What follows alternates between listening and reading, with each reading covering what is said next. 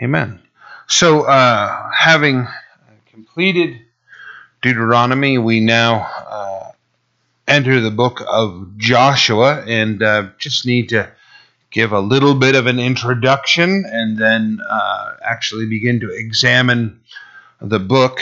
There is that incorrect view of crossing the Jordan River, which we've discussed a handful of times.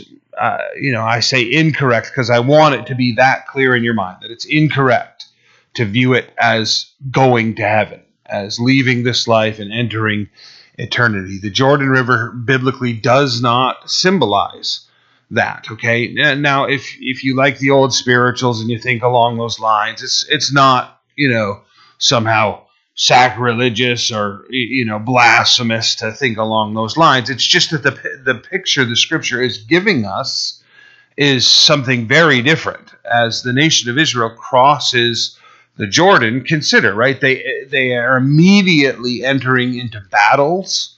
They are seeing the Lord conquer their enemies. They are having to be further equipped for warfare, right?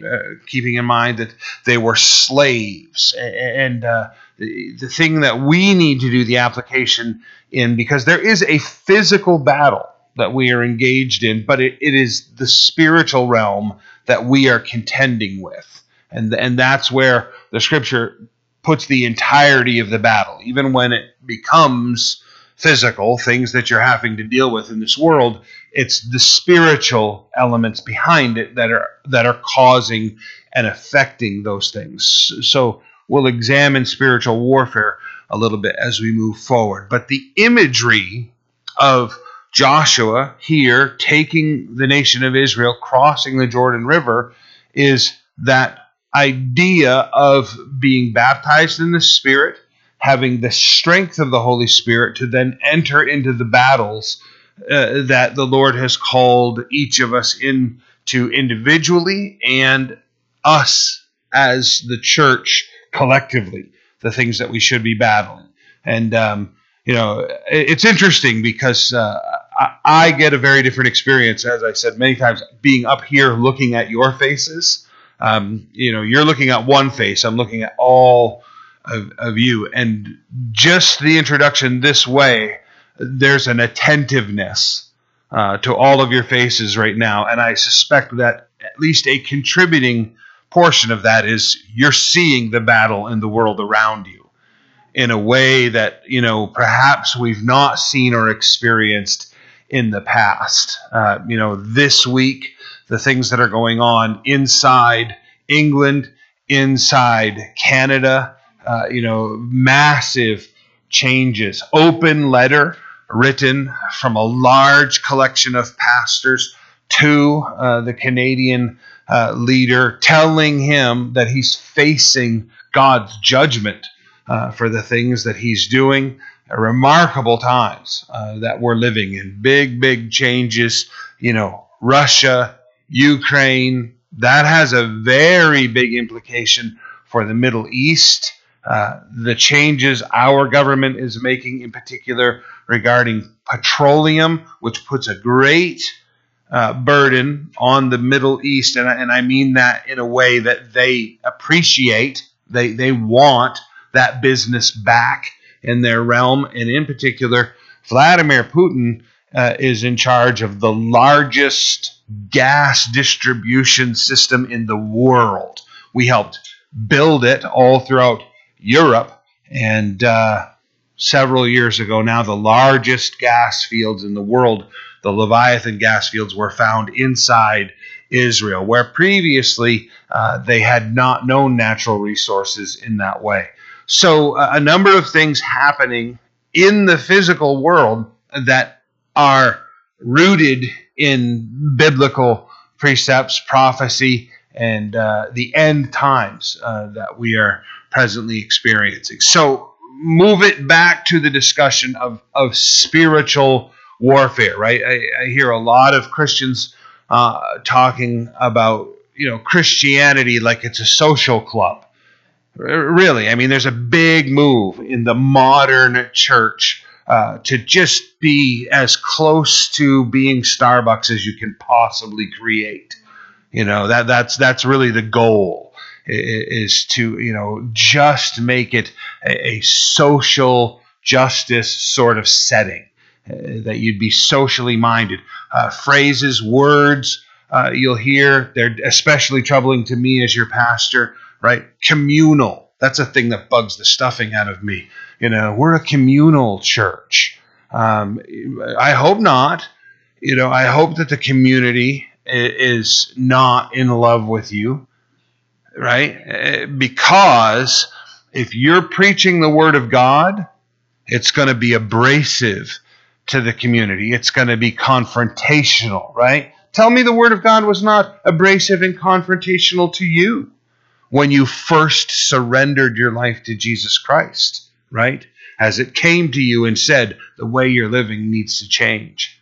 The Lord, his ministers, the word of God, it might have said it in a very understanding, very loving, very appealing way, but in the end it was saying you're wrong.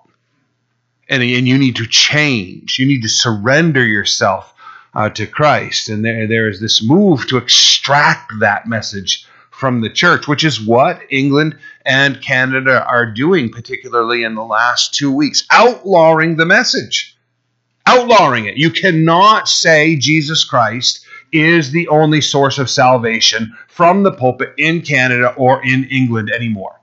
Done. Whole ministries have had to move outside. They kicked Focus on the Family out of Canada. Right? You can't preach here anymore. You and your message and that Bible, pack your junk and get out.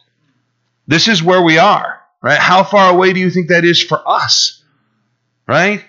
A long time, the elite, educated group within America has been trying to be as European as they possibly can be, trying to emulate the behavior and the characteristics of these progressive nations. So it's become, the spiritual battle that we're about to talk to has become a physical one. It's in your environment. It's affecting politics. It's affecting your environment and your living. So, to begin with that, the scripture discusses this a lot. It's not mild. It's not a mild message. It's not a message that's somehow obscure, something that you can't find. Make note of Ephesians chapter 6. Verse 11, right? You should know this, where Paul says to the church at Ephesus, put on the whole armor of God, that you may be able to stand against the wiles of the devil.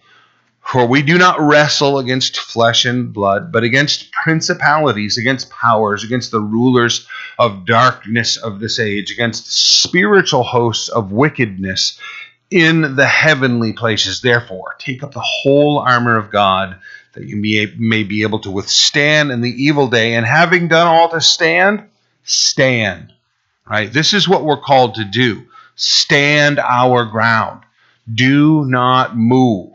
Stay on, right, the rock that is Jesus Christ, upon the word, and to defend this. Paul, telling us that we should be ready to give a defense to anyone that asks. We need to know what, as I've shared recently, your defense may be different than somebody else's, as far as how complex or how simple it is.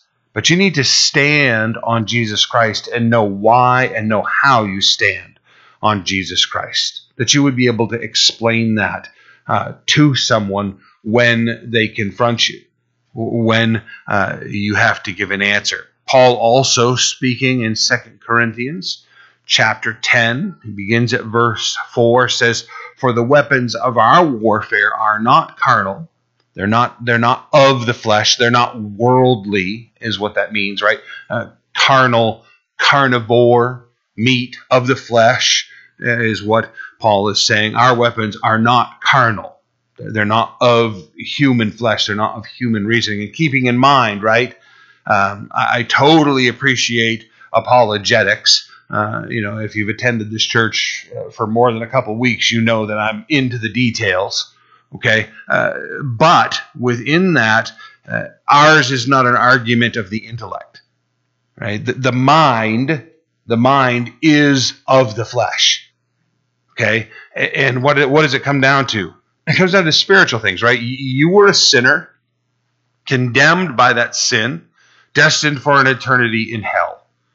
Jesus Christ, as God, became a man and allowed himself to be sacrificed on your behalf. He took your punishment so that you don't have to experience that punishment. If you simply accept that he took your place in death, then you get his eternal life. How are you going to intellectually explain that to somebody? That's all spiritual state, all spiritual existence. You have to, first of all, accept that you're a sinner who's in need of forgiveness. And then you have to accept that Jesus Christ is God, and in his perfection, he substituted himself for you. That's a difficult thing for people to embrace on an intellectual level. You have to spiritually examine yourself in that. So, it is an argument, and it is derived from the mind, but it's not one entirely of the intellect. So it's not carnal, but mighty in God for pulling down strongholds, fortresses, things that are firmly established. And he's going to say that they're firmly established in the mind. So as much as I said it's not in the mind, right? It's about the thoughts that control the mind, but they are spiritual things, casting down arguments and every high thing that exalts itself against the knowledge of God, bringing every thought into captivity to the obedience of Christ, and being ready to punish all disobedience when your obedience is fulfilled. Joshua is about to cross out of a dying process. Okay? They were in bondage. Sin, Egypt is how that is, symbolized and was literal for them, freed from that through the baptism, right? And I just want to encourage any of us that have never been baptized.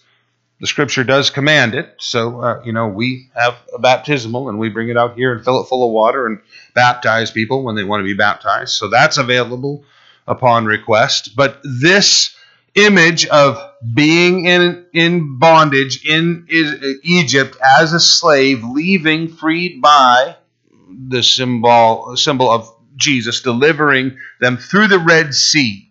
Again, baptism, according to the New Testament, Jesus' blood, the Red Sea, delivered out of that. Then what happens? Well, they don't believe and trust God for victory, right? 38 years, 40 years from Egypt to, when they're finally going to cross over here in the book of Joshua. But it's an 11-day march, right? From the Red Sea to the Jordan River, where they cross here as we begin the 11 days. 11 days takes them 40 years. Do you know what I'm talking about? Right? A journey that should have taken you a couple weeks, you spend, 4 decades having that ground out of your flesh. And that's what these guys have done. They left, and they've now died, the previous generation, and the subsequent generation is come to the border, and they're going to be asked to cross over. Why? Because of what they believed. The things they thought, which caused them to act and behave in certain ways. They sent the spies in. The spies came back and said, there are giants in the land. We'll never be able to conquer them. They're going to destroy us, is what happens, right? You turn the pages and you come to Rahab, who's welcoming the spies and hiding them in her home here in just, a few chapters. And what do you see? She says, when you guys left out of Egypt, we knew we were defeated. I'm paraphrasing. 40 years we've been waiting for your arrival. We've been waiting for you to conquer us. The opportunity was yours, and they didn't accept it. Taking every thought into captivity. The things you've read in the scripture, right? You're more than a conqueror. He who the Son has set free is free indeed. Behold, I make all things new. The things that are in your mind, I've talked to people who have the mindset of something they believe which contradicts the Scripture, and they hold to the thing they believe, and they nullify the Word of God in the process. I often harp on it's not a disease, right? It's alcoholism, it's drug addiction, it's choice. Okay? If you're holding on to a belief system that is anti-biblical, it will defeat you in the process. They're convinced we can't conquer, right? I'm always going to be an alcoholic. I'm always going to be a drug addict. No, not according to Christ, right? You can't look and say, well, my family's always been this way, My uncles and my father, my grandfather, they had a terrible temper. I have a terrible temper.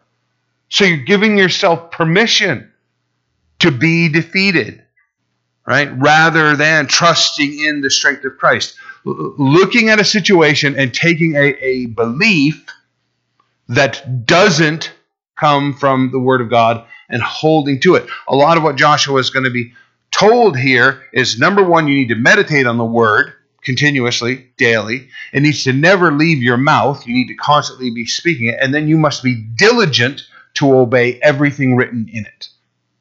This is the conquering, right? The strongholds. The weapons of our warfare are not carnal, but mighty in God for pulling down strongholds, casting down arguments, things that people say, arguments, every high thing that exalts itself against the knowledge of God. Do you see how these things have risen up in your midst? And then once they're established, then they start to tower over. Think for just a minute, right? Now you can't even say gender is natural and assigned by God. No. I mean, literally, right? Canada, again, as an example, has said legally to refer to gender as being assigned at birth by nature, by God, as male and female is a myth. Like they're literally saying, like unicorns, while they simultaneously believe in unicorns. Right? They're believing the myth and saying that what we believe, which is true, is the myth. Does that sound familiar to you? That they will say in the last days that which is evil is good and that which is good is evil. They're going to swap it all around. You're watching it happen in front of your eyes. These are the strongholds that were long ago established. Have you guys seen, forgive me for just following a bunch of rabbit trails here, have you seen the expose that's being done on Hugh Hefner right now? Of how this man dominated and manipulated and used and abused women all throughout his... And I'm not talking like in the way you just naturally think, right? As the head of Playboy magazine, this guy was torturing young women for his sexual gratification and allowing others to do the same. He's been looked at, and we use that word, that guy's a real playboy. And now we're discovering, since he's passed away, right? Because he used his empire to keep that voice, all of those women's voices, silent. He's gone, and now they're stepping forward. Our culture has embraced this insanity. It has allowed these things to take root. It is torturing our sons and our daughters, our children and our grandchildren. It's time for the church to wake up and to rise up. Enough is enough. How long do we want to wallow in this? There's a book I would recommend to you called The Marketing of Evil. Right? I would strongly encourage you, get the book and you read the book and you research the things written in the book.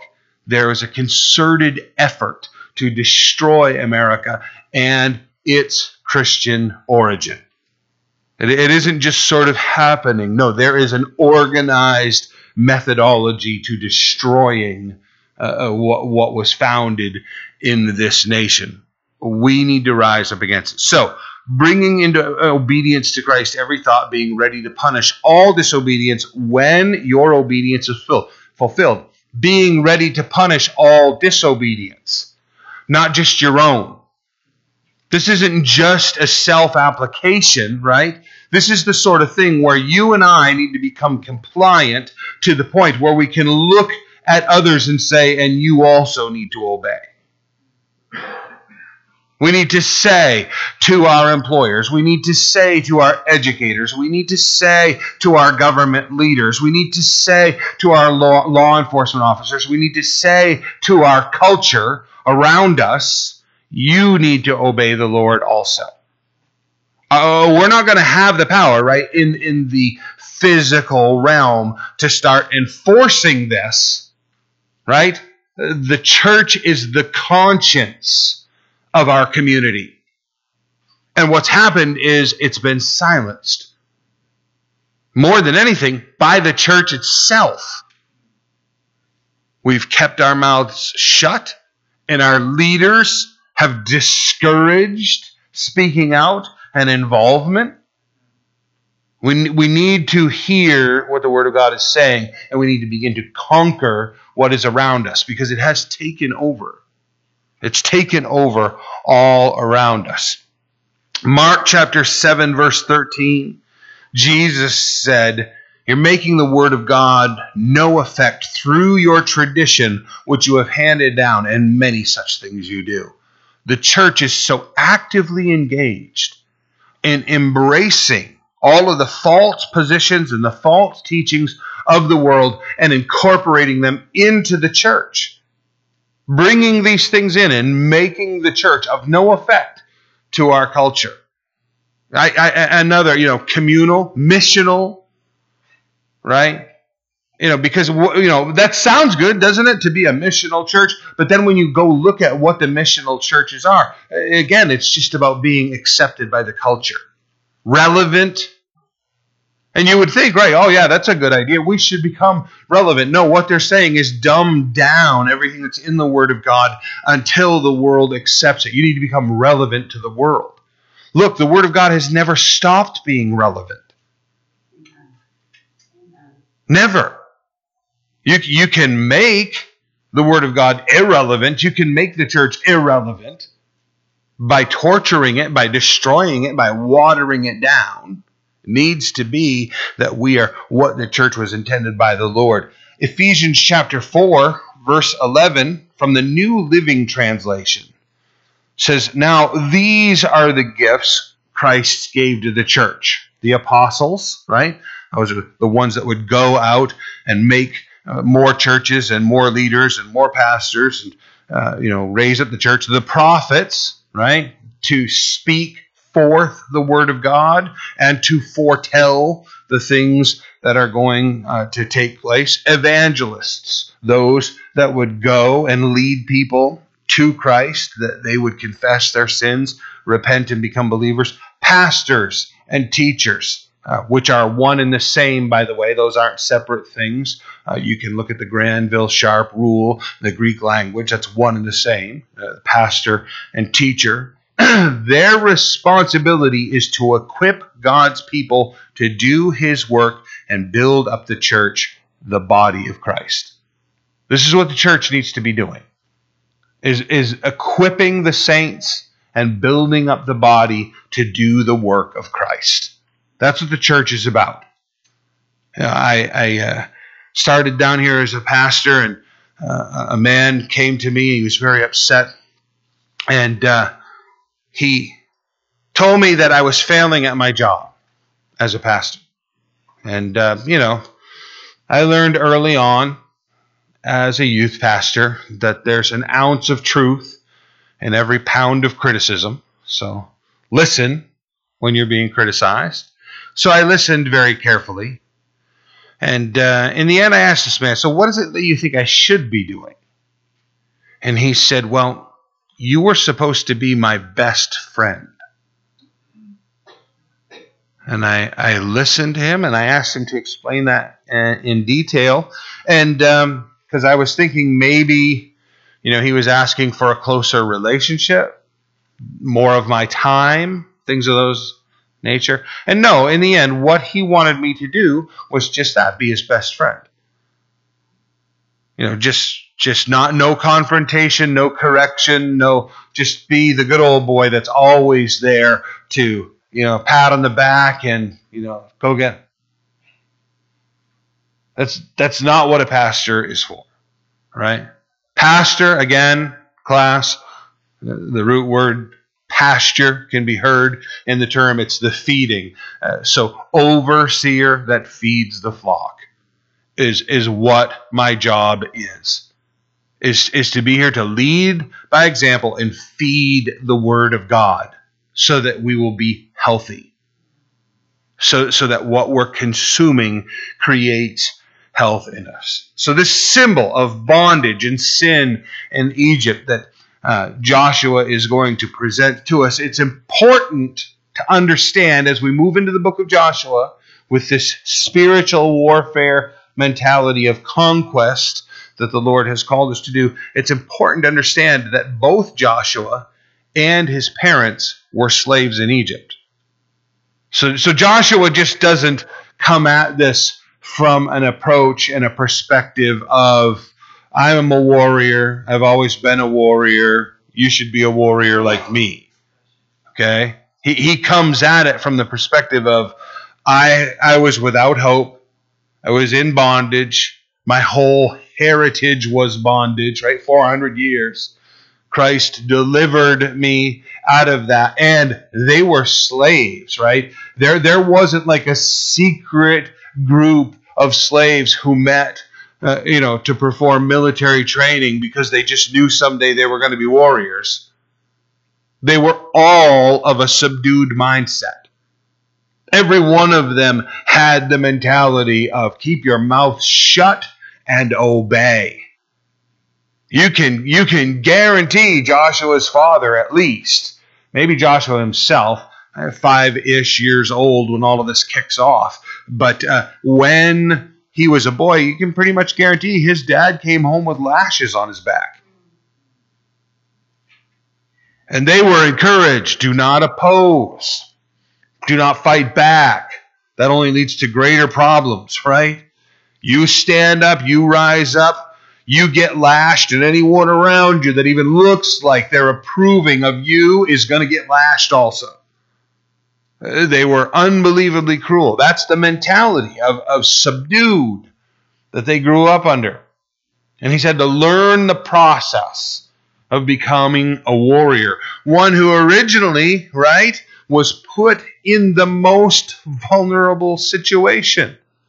He put him at the back of the pack so that as the nation of Israel begins to move and follow the pillar of cloud and the pillar of fire, right? There's Dan all the way in the rear, the tribe, picking up everybody's belongings that they've dropped and left behind. They're sort of the cleanup crew, and also all the stragglers, right? Not everybody's going to be able to move at the same pace, and there's going to be that group that as the healthy and the strong are moving, right, the weak and the frail and the young and the old are drifting to the back. The entirety is moving on, and those that are incapable. And so where do the enemies begin to attack? At the rear. And Joshua has to start learning under Moses' tutelage of you're going to guard the rear flank. You're going to stay where the weakness is. Do you see the spiritual picture?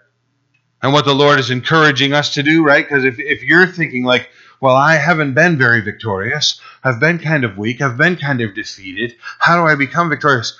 Well, you're just amongst the ranks of those who are getting throttled. And it's time to get strong. And it's time to rise up. And it's time to defend. That's actually where the warrior mentality is learned. It is amongst those that are getting attacked. Right? So, in the process, he becomes this leader. Joshua chapter 1, verse 1.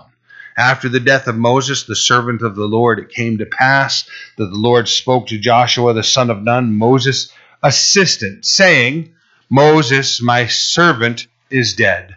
Now therefore, arise, go over this Jordan, you and all this people, to the land which I am giving them, the children of Israel. Listen, the Lord gives it to them. This is not a message, this is not a mentality of you can do it. This isn't you can be better. This isn't, Tony Robbins, some kind of, self-help encouragement message. This is message meet you where you are and say Christ can have victory in you and through you. He can accomplish these things, right? But it does take subduing the thought process, subduing the mind, and making it obedient to Christ. You have to let Christ have his will and have his way. As long as we're thinking like the world, which can include, right? You don't even need any outside influences. Have you learned that about yourself, right? You don't need devils pestering you. You don't need to have some wicked influence in your life whispering in your ear. You alone are bad enough. Your own thought process will diminish you. Let Christ conquer your thoughts.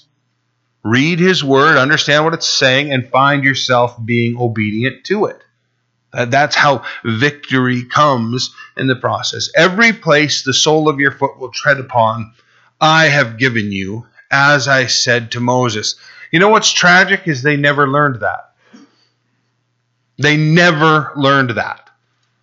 That everywhere you go, you're the conqueror in that setting. They allowed sin to compromise them. They allowed doubt to compromise them. They ended up being defeated many, many times because they did not learn that they were the ones that were there to have victory in every one of those settings. Right? The pushback comes and they fade right off. The persistence of staying and sticking is something that we need to learn. Here, these people have to come to that realization. From the wilderness and this Lebanon, as far as the great river, the river Euphrates, all the land of the Hittites, to the great sea, that's the Mediterranean, toward the going down of the sun, shall be your territory. No man shall be able to stand before you all the days of your life. As I was with Moses, so I will be with you. I will not leave you nor forsake you.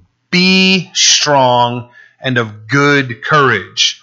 For to this people you will divide as an inheritance the land which I swore to their fathers to give them. I made the promise. I'm going to fulfill the promise. Now, the territory that was just marked out by the Lord, they never conquered. From the Euphrates River all the way to the Lebanon, all the way to the wilderness in the south, they never conquered that entire territory. But it belongs to them. I say that because right now, all of these discussions about, this territory, that territory, Golan Heights, Gaza Strip, yada, yada, yada. That was my Yiddish for this morning. So in that discussion, it all belongs to them.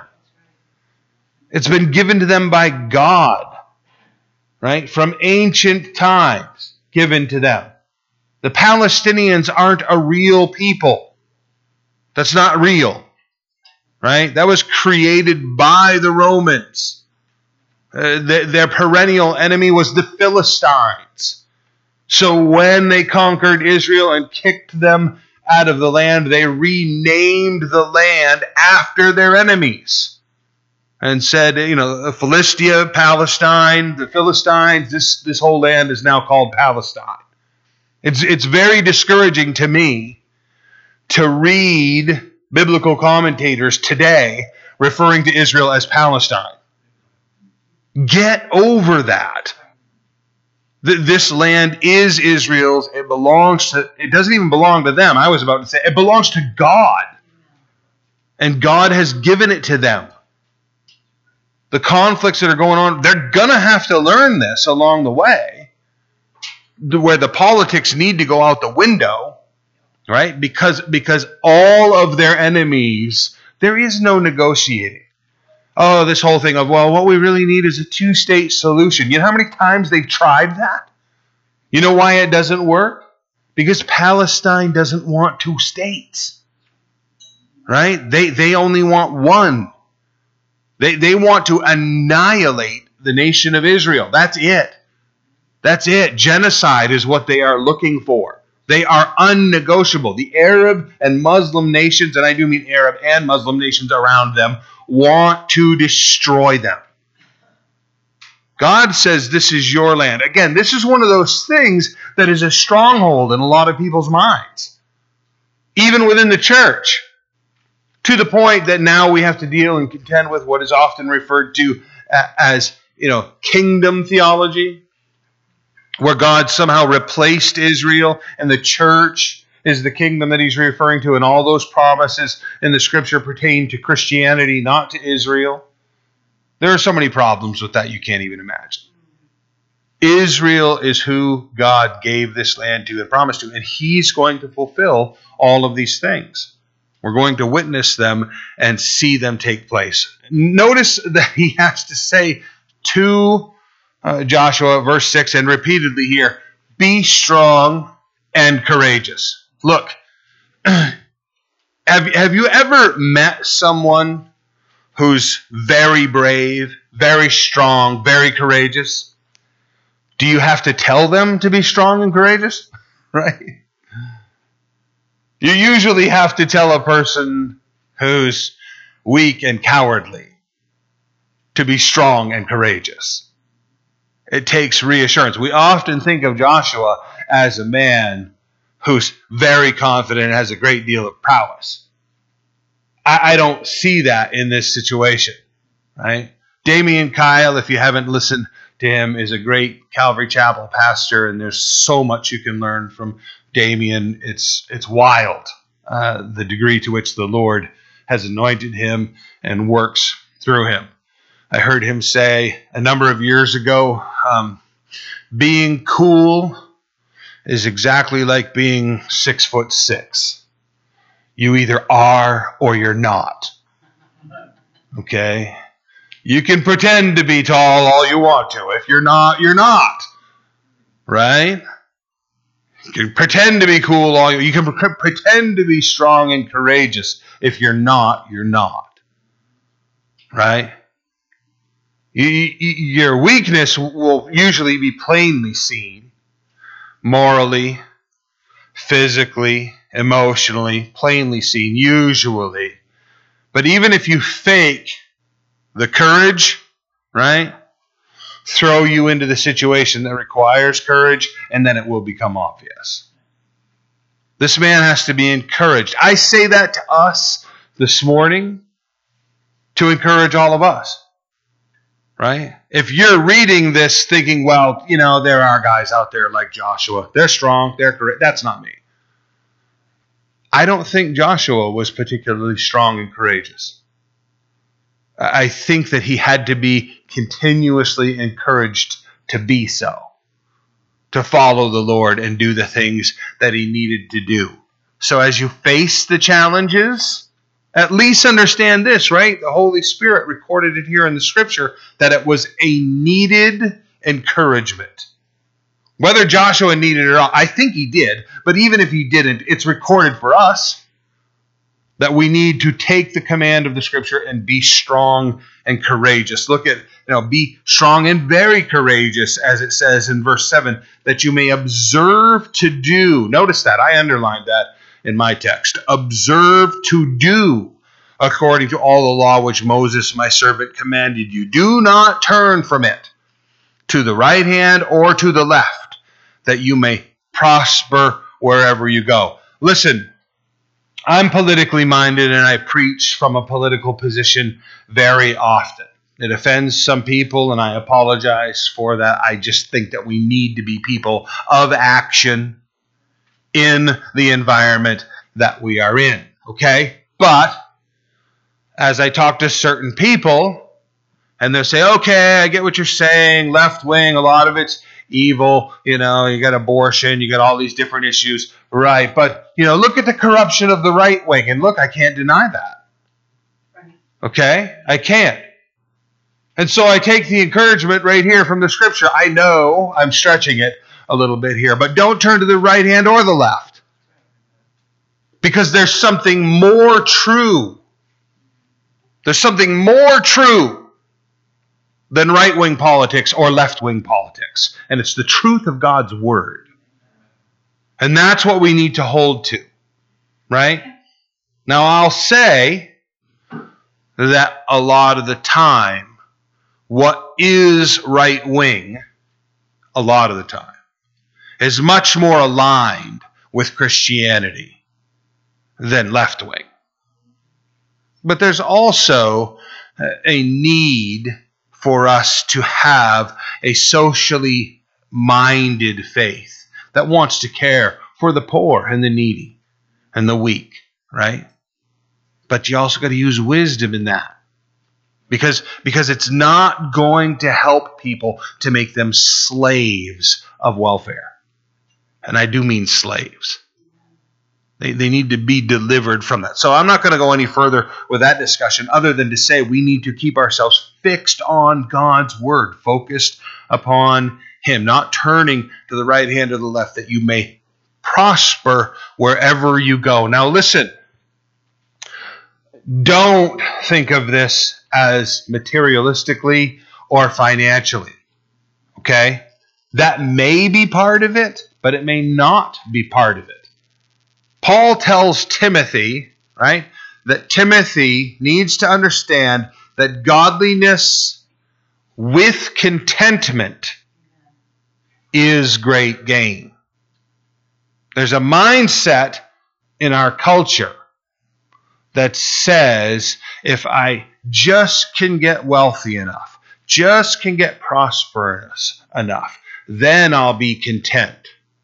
And without even saying it, very often the thought process is, I will get wealthy, then I'll be content, and then I can concentrate on being godly.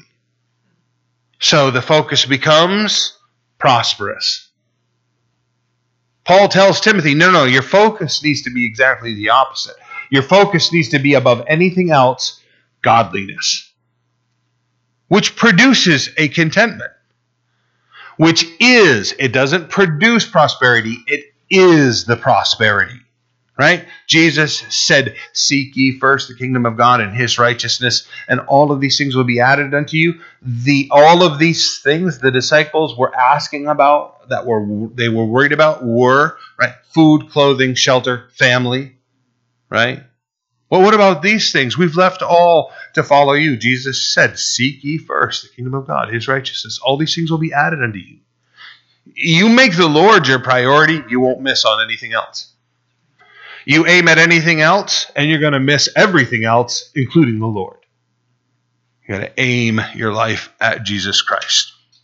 So, this concept in the very beginning of verse 7, observe to do, we lack for the doing, you guys. That we lack for the doing. We don't need to know any more than we already do. Right? People often will say that to me. Like, do you ever do book studies? Yes, we do. Genesis and Exodus and Leviticus and Numbers and Deuteronomy and Joshua and Judges and Ruth and 1 Samuel and 2 Samuel, 1 Kings and 2 Kings and Chronicles, Ezra, Nehemiah, Esther, Job, Psalms, Proverbs, Ecclesiastes, Song of Solomon, Isaiah, Jeremiah, Lamentations, Ezekiel, Daniel, Hosea, Joel, Amos, Obadiah, Jonah, Micah, Nahum, Habakkuk, Zephaniah, Haggai, Zechariah, Malachi. We do them all. All of them. No, I was more thinking like, do you ever do like, Dr. So-and-so bestseller, whatnot? No. Because what is needed is in the Scripture. What is needed in the Scripture. I encourage you to be a reader. There's an old cliche. Leaders are readers. Okay? You need to be a reader. And you do need to read those things, but that all needs to be absorbed through the filter of the Scripture. God's Word is what you need to become expert in. Okay? It isn't that we need, like, Somebody's what? Going to come along and write a book that contains truth that the church hasn't known all this time? The truth that they discover is in God's Word, you guys. And that's where we need to absorb ourselves, is in God's Word. What we lack is the doing. What about, have you ever thought about doing a marriage seminar? Yes, we did. And we studied Galatians and Ephesians, and we also looked at the book of Song of Solomon, and yes, marriage, right? We're into it. Way into it. Strongly encourage it. For most people. Some might need to wait a little longer. Because it's about being a servant to other people. Right? Where do we find all these things? In God's Word. In God's Word. It's the doing that is lacking, not the knowing. What is needed to be known is in God's Word. Right? Be careful that you may observe to do according to all the law, all the word which Moses, my servant, commanded you. Do everything written in it. Verse 8, the book of the law, the Bible, the word, shall not depart from your mouth. Meaning, you should constantly be quoting the scripture. The word of God should be coming out of your mouth continuously. That's what should be in your mouth. When you open your mouth, it should be the word of God that comes out. Let it be that you are constantly there. But you shall meditate in it day and night, that you may observe to do according to all that is written in it. For then you will make your way prosperous, and then you will have good success. Meditation, again, right? You guys know where I'm headed, right? You've been in these classes long enough. The word meditation is ruminate. That's the root word, which is where we also get the word, the phrase, to chew the cud. Okay? God tells us that as far as the Levitical law is concerned, the animals that can be eaten are the ruminating ungulates, right? Those that chew the cud and have the split hoof. The chewing of the cud. You would take it in, completely digest it and absorb it, and then bring it back up to chew it all over again and redigest it to bring it back up. The Word of God. Okay? My methodology in discipleship is to encourage people to start in the book of Proverbs. You don't have a devotional life, right? We also encourage people to get involved with the 1-year Bible, so you're reading through the Bible in a year. But to develop the habit of daily being in the Word, begin in the book of Proverbs. It's divided into 31 chapters, and just read a chapter a day. You miss a day, don't worry about it. Do the next day. Today is the 20th. Get up in the morning, read Proverbs chapter 20. Right? There's 31 days at worst in a month at best. At best, did I say? Take it any way you want to, right? At worst. For the year of 2000, it was the worst. But anyway, if you, right, get up and on the first, read Proverbs chapter 1. The second, Proverbs chapter 2. And my encouragement when people are just starting out is don't try to be deep. All right? That can bog you down. Just read the whole chapter. What stands out to you? Is it the whole chapter? Was it a few verses? Was it a section of verses? Whatever stands out to you, cling to that. That morning, as you read it, cling to it. Digest it completely. Take it in. As you're getting ready, drinking your coffee, doing your morning routine, go back. Read those few verses a few times so you're thoroughly digesting it. When you take your lunch break, stop, get your Bible out, and just go to that section. Whatever really ministered to you. If it's the whole chapter, you're going to discover it's not hard to read one chapter of Proverbs, right? A few minutes.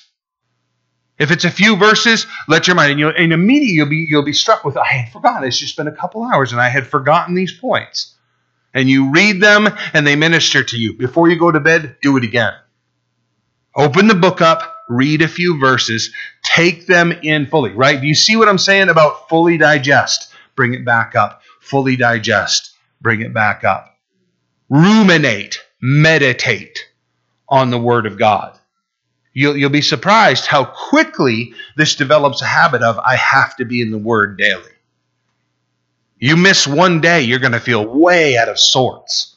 You skip one occasion in a day, and things aren't going to seem right to you. You're going to be struggling to remember and bring it back up. And immediately it's going to be that insistence of tomorrow, I can't do that. I've got to be on top of my game with this.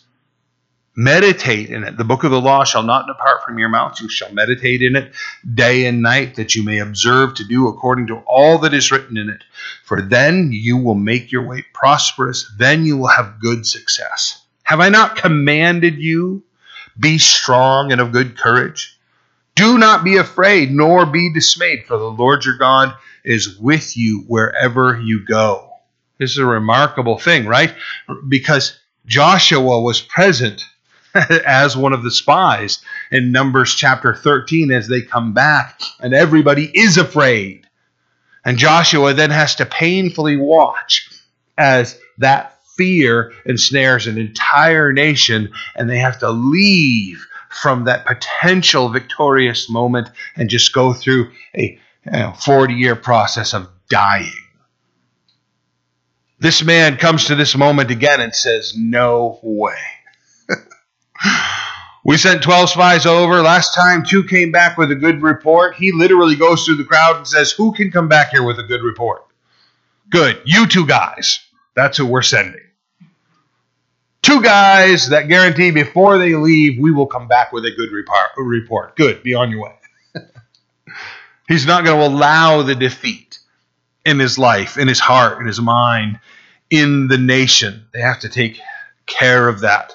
He remembers what he has learned, right? You go back to Exodus chapter 17, looking at verses 12 and 13. Moses' hands became weary, so they took a stone and put it under him, and he sat on it, and Aaron and Hur supported his hands, one on one side, the other on the other side, and his hands were steady until the going down of the sun. So Joshua defeated Amalek and his people with the edge of the sword. Joshua has this in remembrance, right? Joshua has this slave has learned we can be victorious in war, right? You criminals and drug addicts and school teachers can conquer. You can conquer on behalf of your king in your own life, in your community, in your environment. We're going to have to rise up and wield the sword. They're going to have to act upon that as they move forward, right? There will be battles of faith for them, just like there will be battles of faith for you. What must it have been like to have been a prepared soldier and hear how we're going to conquer Jericho is we're going to walk around a whole bunch of times, and then we're going to blow our trumpets and we're going to shout. That's your battle plan? Have you heard similar plans and thought, no, not happening? No? No? Have you been called to pray and fast as elections approached and thought, nah, that won't do anything? Consider, right? Consider those things that we sometimes think of as non-effectual. I mean, what is marching in a circle and blowing a trumpet going to do, really? Worshiping God? I mean, come on, worshiping God. They've told us not to. They've told us not to go to church, right? What is it going to do to march over to the church and sing songs? Probably get us in trouble, right? Walk around the walls, they'd probably throw rocks at us. It brought down the entire city. All the walls of Jericho, if you're not familiar with it, fell outward. Fell outward. Not from a biblical, right, confirmation, from an archaeological confirmation. Walls that were built, right, on a tapered structure leaning inwards so that they were compressing in upon themselves. Impossible to even pull them down, let alone that they would fall down on their own. They all fell outward. All of them. The walls fell outward. They all fell at the same time. Right? The archaeological digs have found, right, embedded underneath all of those stones, the same vegetation in the same time of year at the same moment in history, buried underneath those rocks. The walls of Jericho fell outward all at the same time. That never happens. Never happens. It happened in that case. How? The people marched around, shouted, blew their trumpets.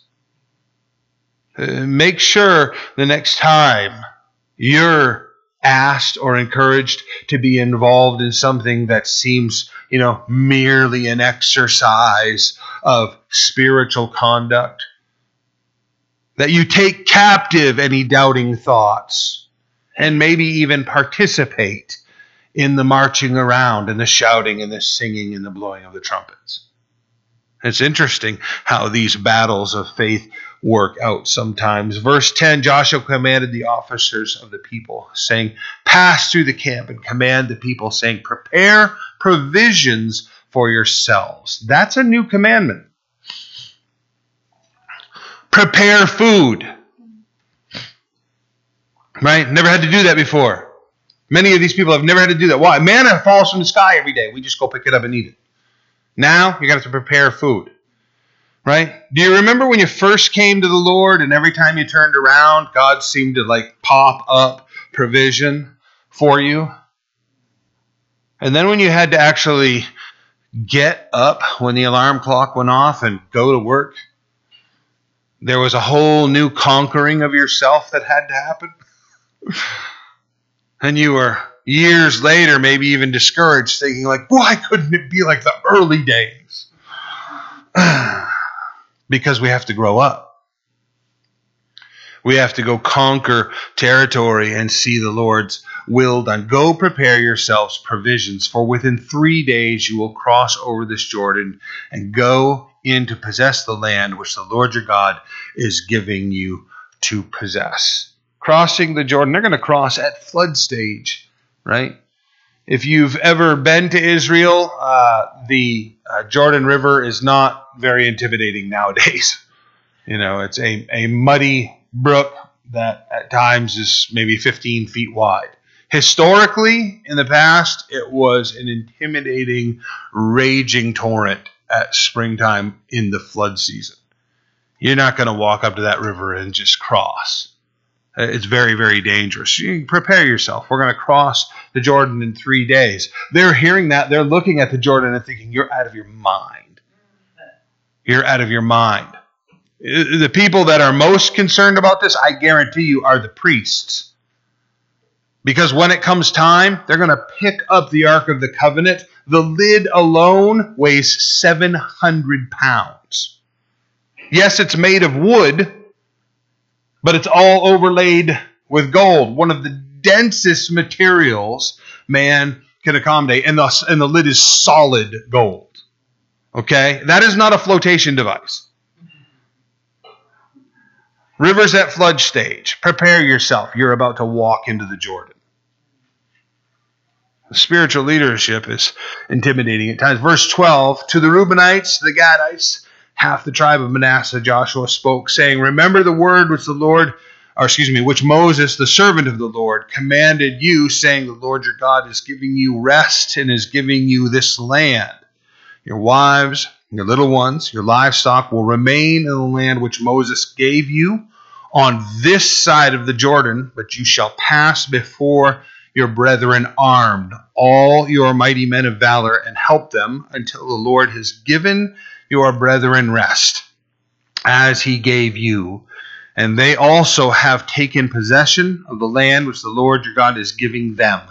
Then you shall return to the land of your possession and enjoy it, which Moses, the Lord's servant, gave you on this side of the Jordan toward the sunrise. They were herdsmen, sheep and cattle, and when they came to the territory on the eastern side, of the Jordan River. They recognized that it was good pasture land, and they did not want to cross the Jordan River to enter into the promised land with the rest of the nation of Israel. God and Moses were very angry with them, but God allowed for that to take place. And we had a lengthy study about how their compromise of not crossing the Jordan and taking their possession inside the land with the rest of the nation of Israel ended up costing them very dearly.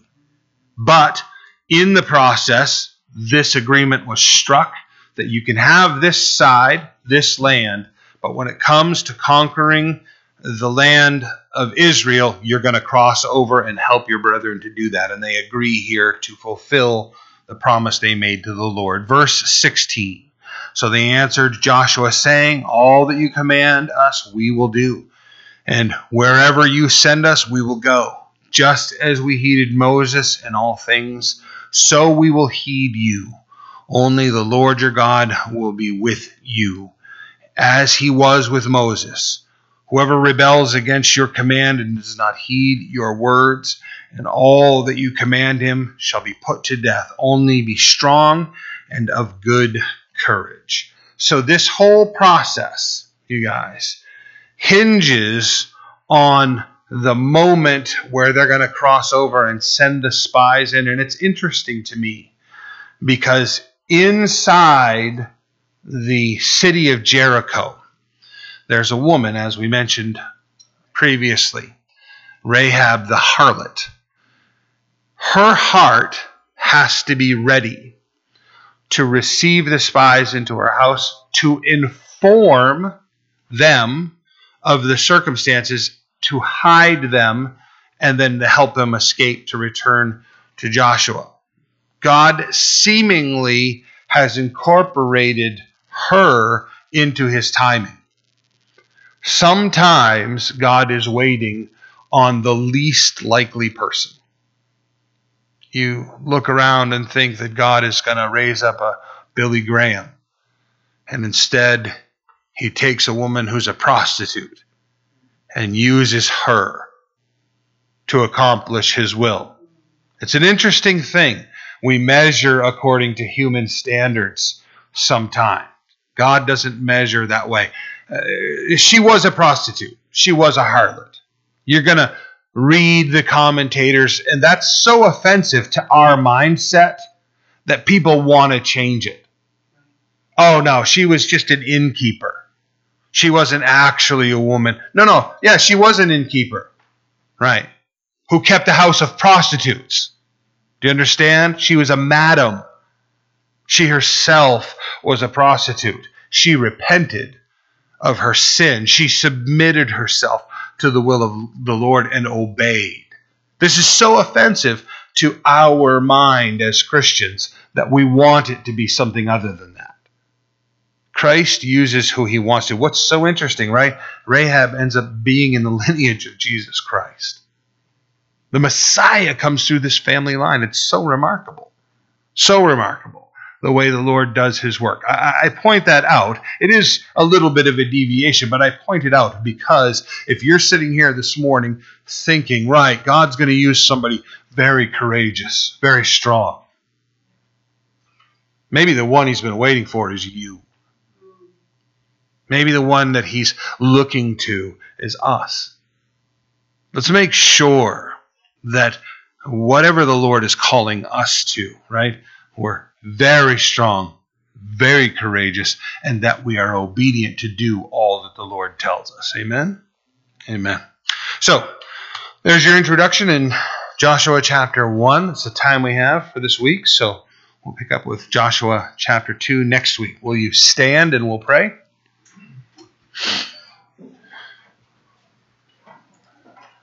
Call to action, very, very needed in our society today.